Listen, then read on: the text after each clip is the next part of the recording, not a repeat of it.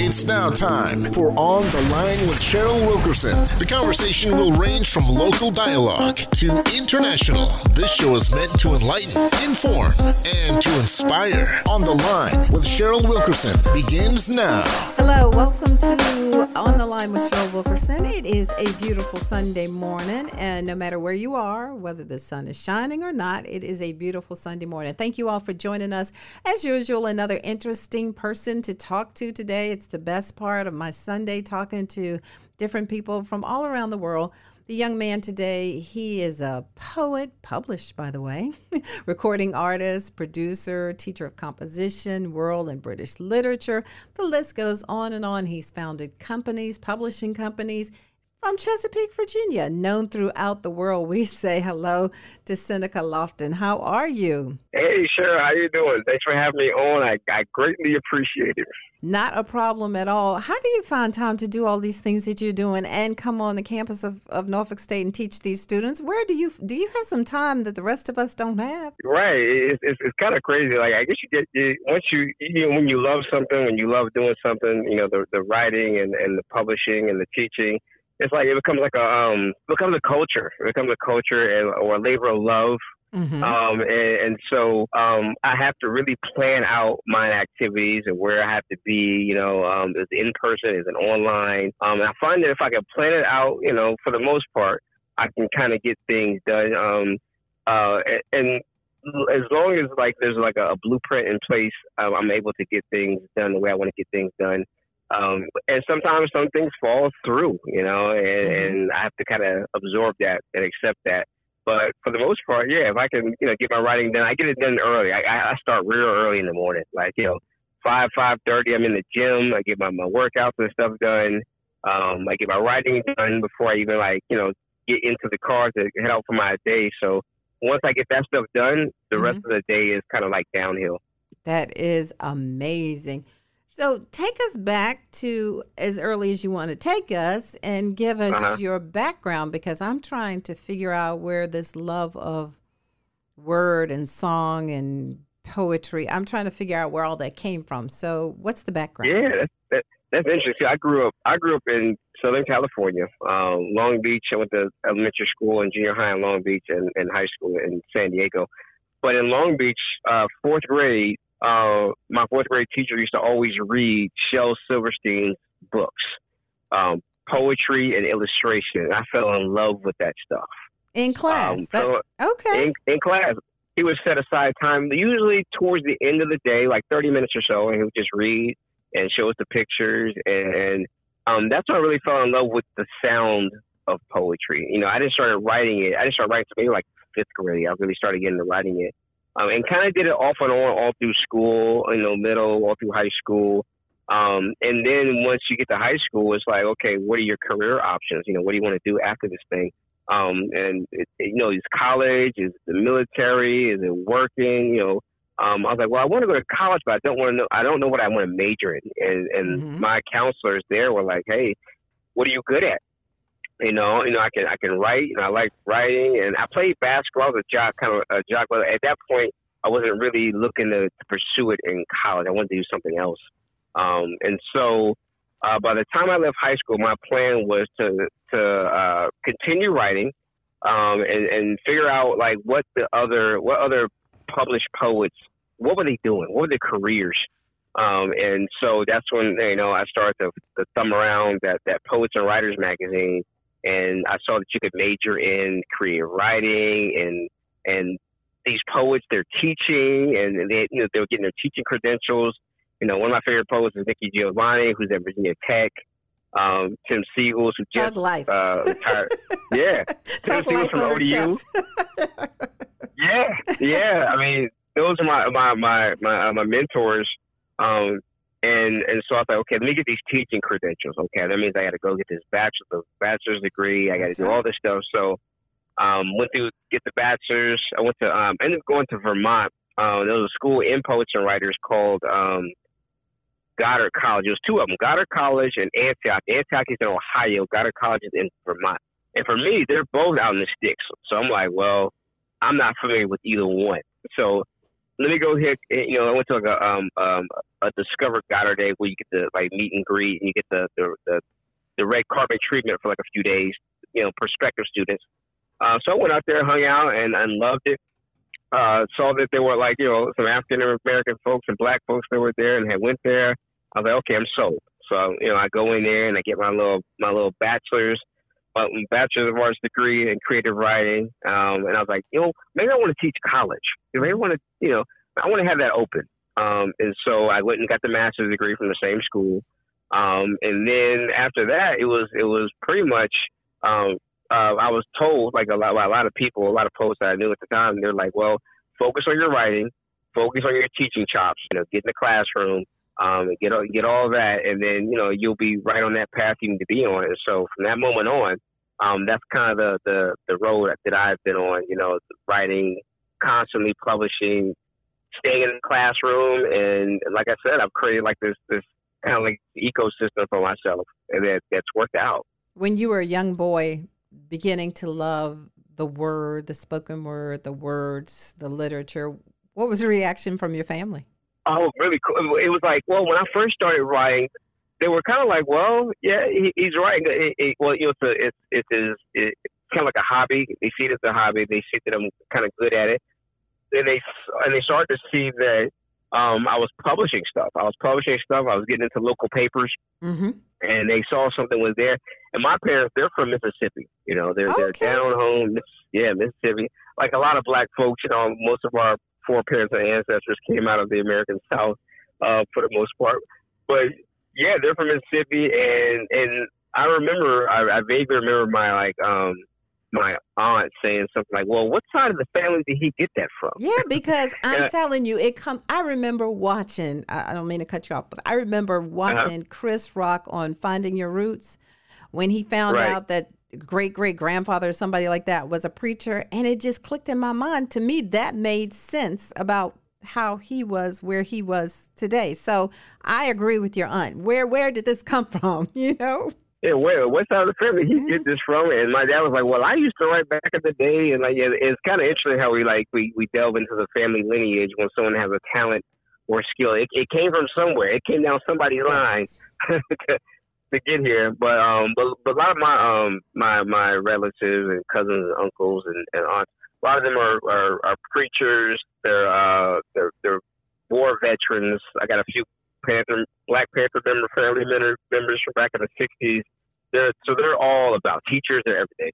And so it's kind of like, I'm still in that tradition of, the oral tradition, like along the lines with them. But instead of me getting to a pulpit, I get behind a podium and I deliver poems for the most part, You do that. And you're award winning at that, I might add. Yeah. I've been blessed. I've been lucky. All of that, and I figure out as long as I commit to the work and commit to the craft, a lot of the accolades will come, and that's kind of how it's been. The awards, the publications. It's just I feel like it's just part of the life of a writer or a poet, and not to say you have to have those things to be considered a quality writer or a quality poet, but it's cool to look back and say, yeah, I did achieve that, and be humble about it, That's right. That's right. So tell me this. I asked you earlier, but you've written 30 books, 30? Yeah. And you're teaching 30. And you're doing all this other stuff. And where do the ideas for these books come from? Pretty much I write, I'm a topical writer, so I can really pull stuff just out of the headlines to go forth with. A lot of times, and sometimes I have to break away from the typical, you can always turn on CNN or MSNBC and find a news headline that inflames you and gets you going. Mm-hmm. And that's what gets that kind of writing accomplished for me. But sometimes I have to break away and talk about other things like love and relationships and raising a child and being married and things like that. And so when I get up in the morning, I immediately go to my journal and I started writing. And sometimes I get a great poem. Sometimes it takes me 4 or 5 poems in a week to get something really good, for the most part. But I find a love in the practice of the writing. And from that point, I was like, I gotta make sure I get this to people. You know, I want an audience as well, because I'm a public poet. You know, there are a lot of private poets who just write for themselves, and you know, they don't want anybody to read their work. I was like, me, I'm trying to make a living. You know, do what I'm doing. So in order to make a living, you gotta start analyzing the business aspect of the publishing world, and where you can make, you know, some money doing the writing. But I find it like the inspiration usually comes from, you know, circumstances around me, when, you know, whatever's going on socially or politically. I can always bring into my writing. But the hardest part is really breaking out of that theme of always staying with, like, you know, politics and social economics and the African American journey, and breaking away and writing about nature, writing about, you know, relationships, writing about, you know, some other things. But that's kind of like how I've developed, you know, myself and my craft. But you know, the other harder part is just, you know, making sure that I'm publishing frequently enough to kind of keep the audience engaged and looking for what I'm doing next. Can you look at a child, a student in your classroom, and see that they have some of what you have in you and them, and it needs to come out? And if so, how do you bring it out of them? How do you go about exposing that or having them realize that greatness within them? Yeah, absolutely. Absolutely. First, you know, I never, I definitely recognize when they send stuff in and I see that they're exploring the page, especially with poetry, you know, it's exploring the page. They're putting the terms that they use amongst their peers in their poems, and they're being experimental. That's what I know a kid is really interested and really has something. But I never tried to like call them out. You know, I don't want to put the spotlight on them to the point where they're kind of embarrassed. Like, oh, he's, you know. I always try to say a lot of positive things privately and let them know, like, listen, you have a skill for this. You have a talent for this. You know, keep moving the way, you know, you're moving. So I keep trying to encourage them, you know, to try new things and to try writing in different themes. But as soon as, you know, I see that a child has talent, has skill in this, I continue to push. Not aggressively, but, you know, I'll push with like some other assignments and ask and just kind of do like a survey. You know, what do you think about, you know, performing in public or reading your poems for your peers? And it kind of starts there in the classroom. Like, you know, would you like me to read your poem? Would you like me to read your poem for you to the class, or would you not like? Because some writers, they don't want. They do it for the grade. They're in the class, but they don't want their peers to hear, you know, what they're writing. So It's all about. Yeah, it's like that sometimes. But most times, like dealing with, like, you know, college students, they want the microphone. They want to be heard, you know, and they'll jump out there and they'll recite their poem.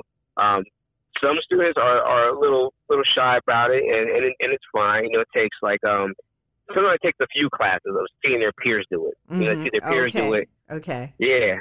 Oh, he can do it. I can do it. You know. Right. He never, you know, he never, you know, engaged. But like, he likes this. He's into this. You know, maybe I can.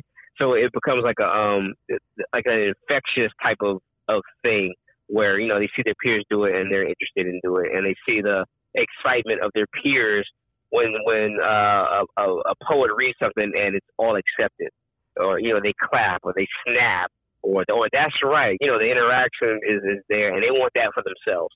What is the biggest compliment you've gotten from a student about how you have helped that student? The biggest compliment I think I've ever received from a student is I think one student at one point told me that, you know, they appreciated, like, the fact that, you know, that I could give them, like, kind of like the tools to succeed and to actually get up there and perform poetry and perform writing and be, you know, right there with all the other poets, you know, from yesterday, you know. And it's all about the confidence. So they appreciate the fact that I instill confidence in them to do it. And I was like, really, that's all you really need. You have the confidence, you have the experiences. You've experienced stuff like everybody else has experienced stuff, right? Your stories matter just as everybody else's stories matter. And if you can write a complete sentence, which all of you can do, right? You can do this poetry thing. You know, I can give you the tools, and I'm just giving you the tools and the basics. Now, what you do with them is all up to you, because there have been poets all over the world that don't use grammar the same way. They don't use the page the same way. They don't rhyme, right? But they've been considered great. And so some of the students I know have talked to me about, like, you know, thanking me for, like, giving them the confidence to say that their voice matters and that they can actually get up there and do some poems, recite some poems, and be able to kind of connect with other, you know, people who like poetry or might not like poetry. But writing is so subjective. It's so, you know, you're doing it in isolation, right? And it's personal. And a lot of times poets don't want their personal feelings, you know, out there. But I try to be the one that's vulnerable in the beginning of a class. And I'll come from a vulnerable space and say, hey, this poem is about my wife's breast cancer. Or this poem is about, you know, my Aunt Mary passing away. And so if I'm vulnerable and honest and naked in my emotions, they see that. They're like, wait a minute. He's doing okay. And this is the prof. This is the instructor giving us, like, them, you know, that instills in them a confidence that, you know, to do it as well. Speaking with Synnika Lofton, he's a poet, he's an author, he's an educator. Let me ask you this. Are rappers poets? Rapper? Yeah, well, or some of them, I dabble. Not all of them, or what? I play with a little bit of hip hop, you know, but I don't really, like, I don't have, it's really interesting because, like, my hip hop, every verse you hear in hip hop is about 16 bars. So it's like 16 lines. And it has a rhyme scheme, you know, there's a pattern to it. There's something about that form that doesn't, like, for me, you know, I've been writing free verse poetry forever. And writing that way, it definitely takes a lot of time to do. It's kind of cool when you get something, but I feel like the form doesn't really fit what I want to do all the time. So when you hear me on a song of some sort, you'll hear me like on the chorus or the hook. Okay, that's like 4 bars, 4 bars, 4 lines. You know, I don't have the attention span, you know, for a lot of bars like that. But I have my friends who are very, like, lyrical. They like the 16-bar format. It's kind of interesting that way, but I like music. Music, and so, like, you know, it works that way, I guess. But you would say that rappers are indeed, they are poets? Okay, so that's $1 billion question. So technically, they're using the skill sets of poets, even if they don't know they're doing it. You know, even if they don't do it, like, they're writing verses. They're writing verses. They might not be always the best verses, but they're writing verses. They're in there, and they use stuff like similes. They use metaphors. They use figurative language and these really cool abstract concepts. But a lot of them don't know they're doing it. You know, they picked up on the tradition from listening to other rappers do it. But there are a lot of rappers you could read on the page. People like Common and Black Thought. Kendrick Lamar, some of Kendrick Lamar's work you can read on the page and take value from. You know, one of his albums won like a literature prize. I mean, it's amazing to see that. But yeah, technically they use the skill sets of poets. I think Maya Angelou used to say, yeah, rap is just really poetry kind of sped up. It's kind of like just Paul Dunbar, just kind of sped up a little bit. And I've seen rappers do. I know it's one rapper educator. He's from the UK, and he literally rapped like Shakespeare lines with like hip hop music, and it all fell into beat. Based on, I mean, he's just rapping these poems, and they're all just Shakespeare words and Shakespeare lines, and yeah. So the pattern is always there, and a lot of rappers, you know, they fashion themselves as poets. I think, you know, those who know they're using those kind of like skills and techniques, you know, with the poetry, with the music. But some rappers do it well, some don't do it as well, you know. Well, let me ask you this. That's the nature of the music. Well, likewise, do you think the elders, as they're sitting there beating on the drums, was that poetry? Is that a form of poetry, you think? Yeah, absolutely. I think the predecessor the predecessor of like hip hop are people like Bill Scott Heron, from the '60s, reciting poetry to drums, and we all know like where that comes from in our community. We can go all the way back to West African oral tradition with the oral bards and the storytellers and the keepers of the history, banging on the drums and or talking, preaching, telling a story, telling some history, saying a poem. All of that, it comes from those roots. Hip hop comes from those roots. Poetry comes from those roots, as well. So it's always like a tip of the hat, yes. To the ancestors when especially when I write poetry. Like I know I'm standing on the shoulders of people, so I got to make sure I represent the right way. And so, just to be clear, let me make sure I have the right total. How many books have you written thus far? Oh, okay. Yeah, 30 books, maybe more. Like 30 is the last time I counted, because I got this really cool way of writing, and it's constant. It's a constant thing. And when COVID really started to like take hold and we were in this kind of new normal, I was like, man, how do I expand my readership? How do I because I'm not doing in-person events anymore. Mm-hmm. So a lot of it is Zoom and Microsoft Teams. So I developed what was called Mailbox Book Club. Okay. And at a Mailbox Book Club, Mailbox Book Club is basically, I write a book each month, and people who are subscribed to the service, they get that book for free every month. You say do a book every month, like you're talking about. I get a haircut every month. Yeah, I'm like, that's what it. And these books aren't like these. They're not big big volumes. They're kind of like 15 to 20 poems per book.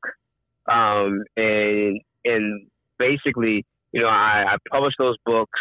I send reminders out to those who are already subscribed that book is coming in the middle of the month.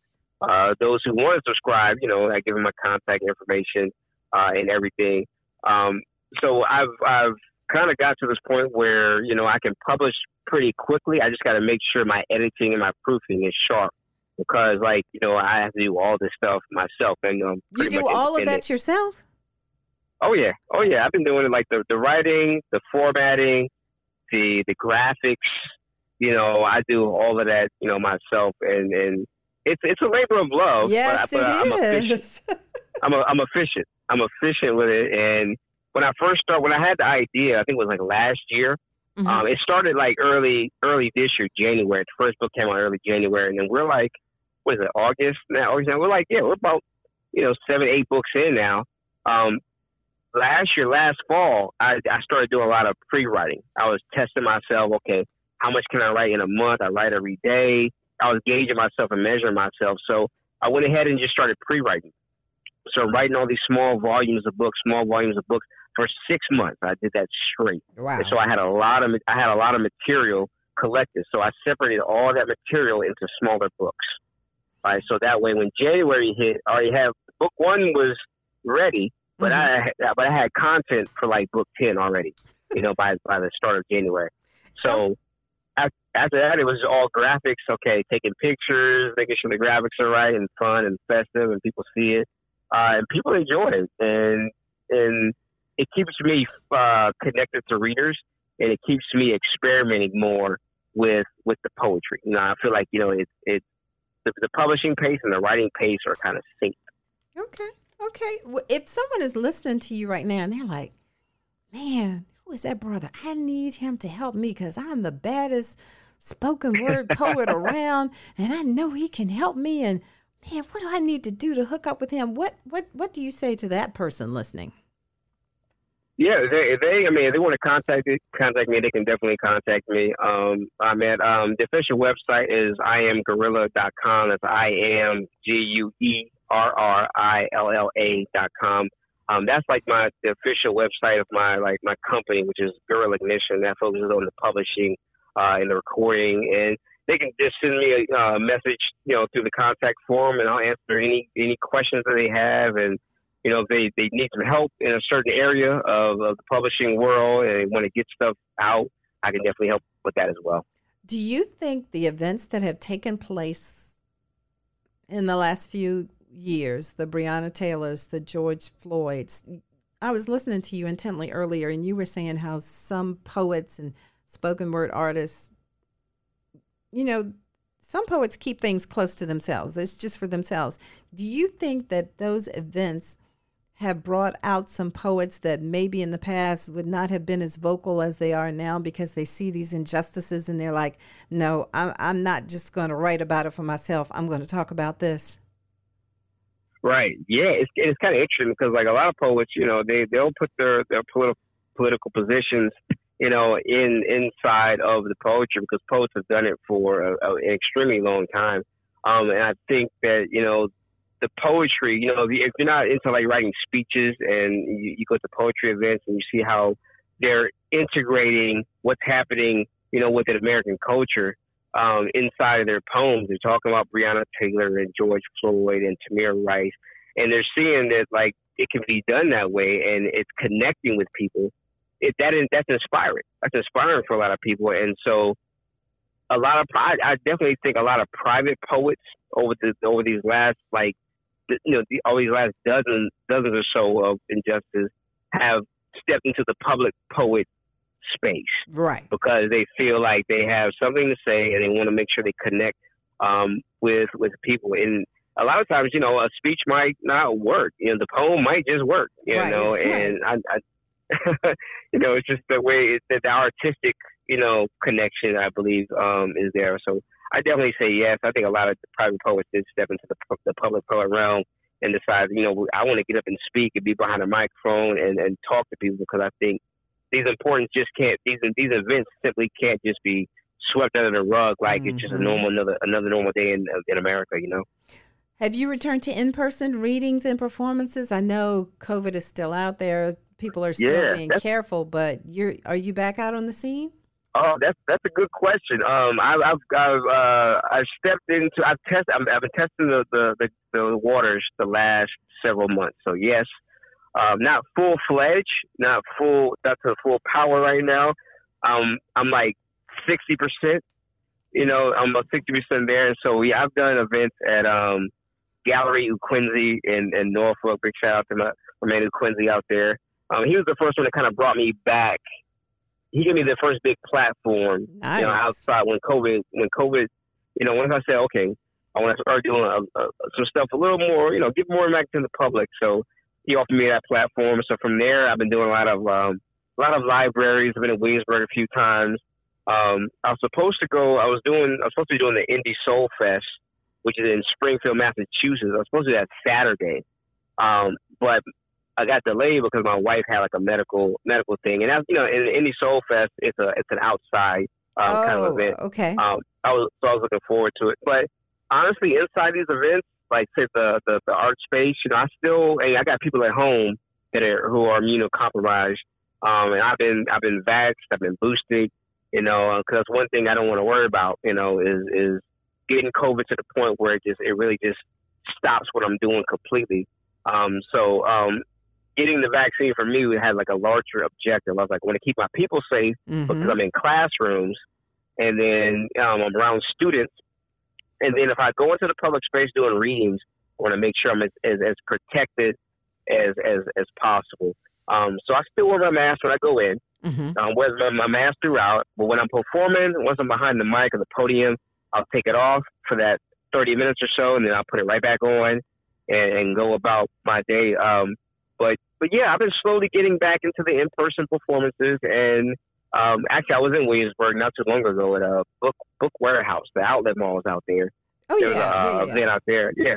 I've been in these spaces, and it's kind of awkward, trying to you don't want to get sick, but you want to perform. It's a weird space to be in. And I was like, okay, did I check off all the boxes? Okay, I got my vaccine.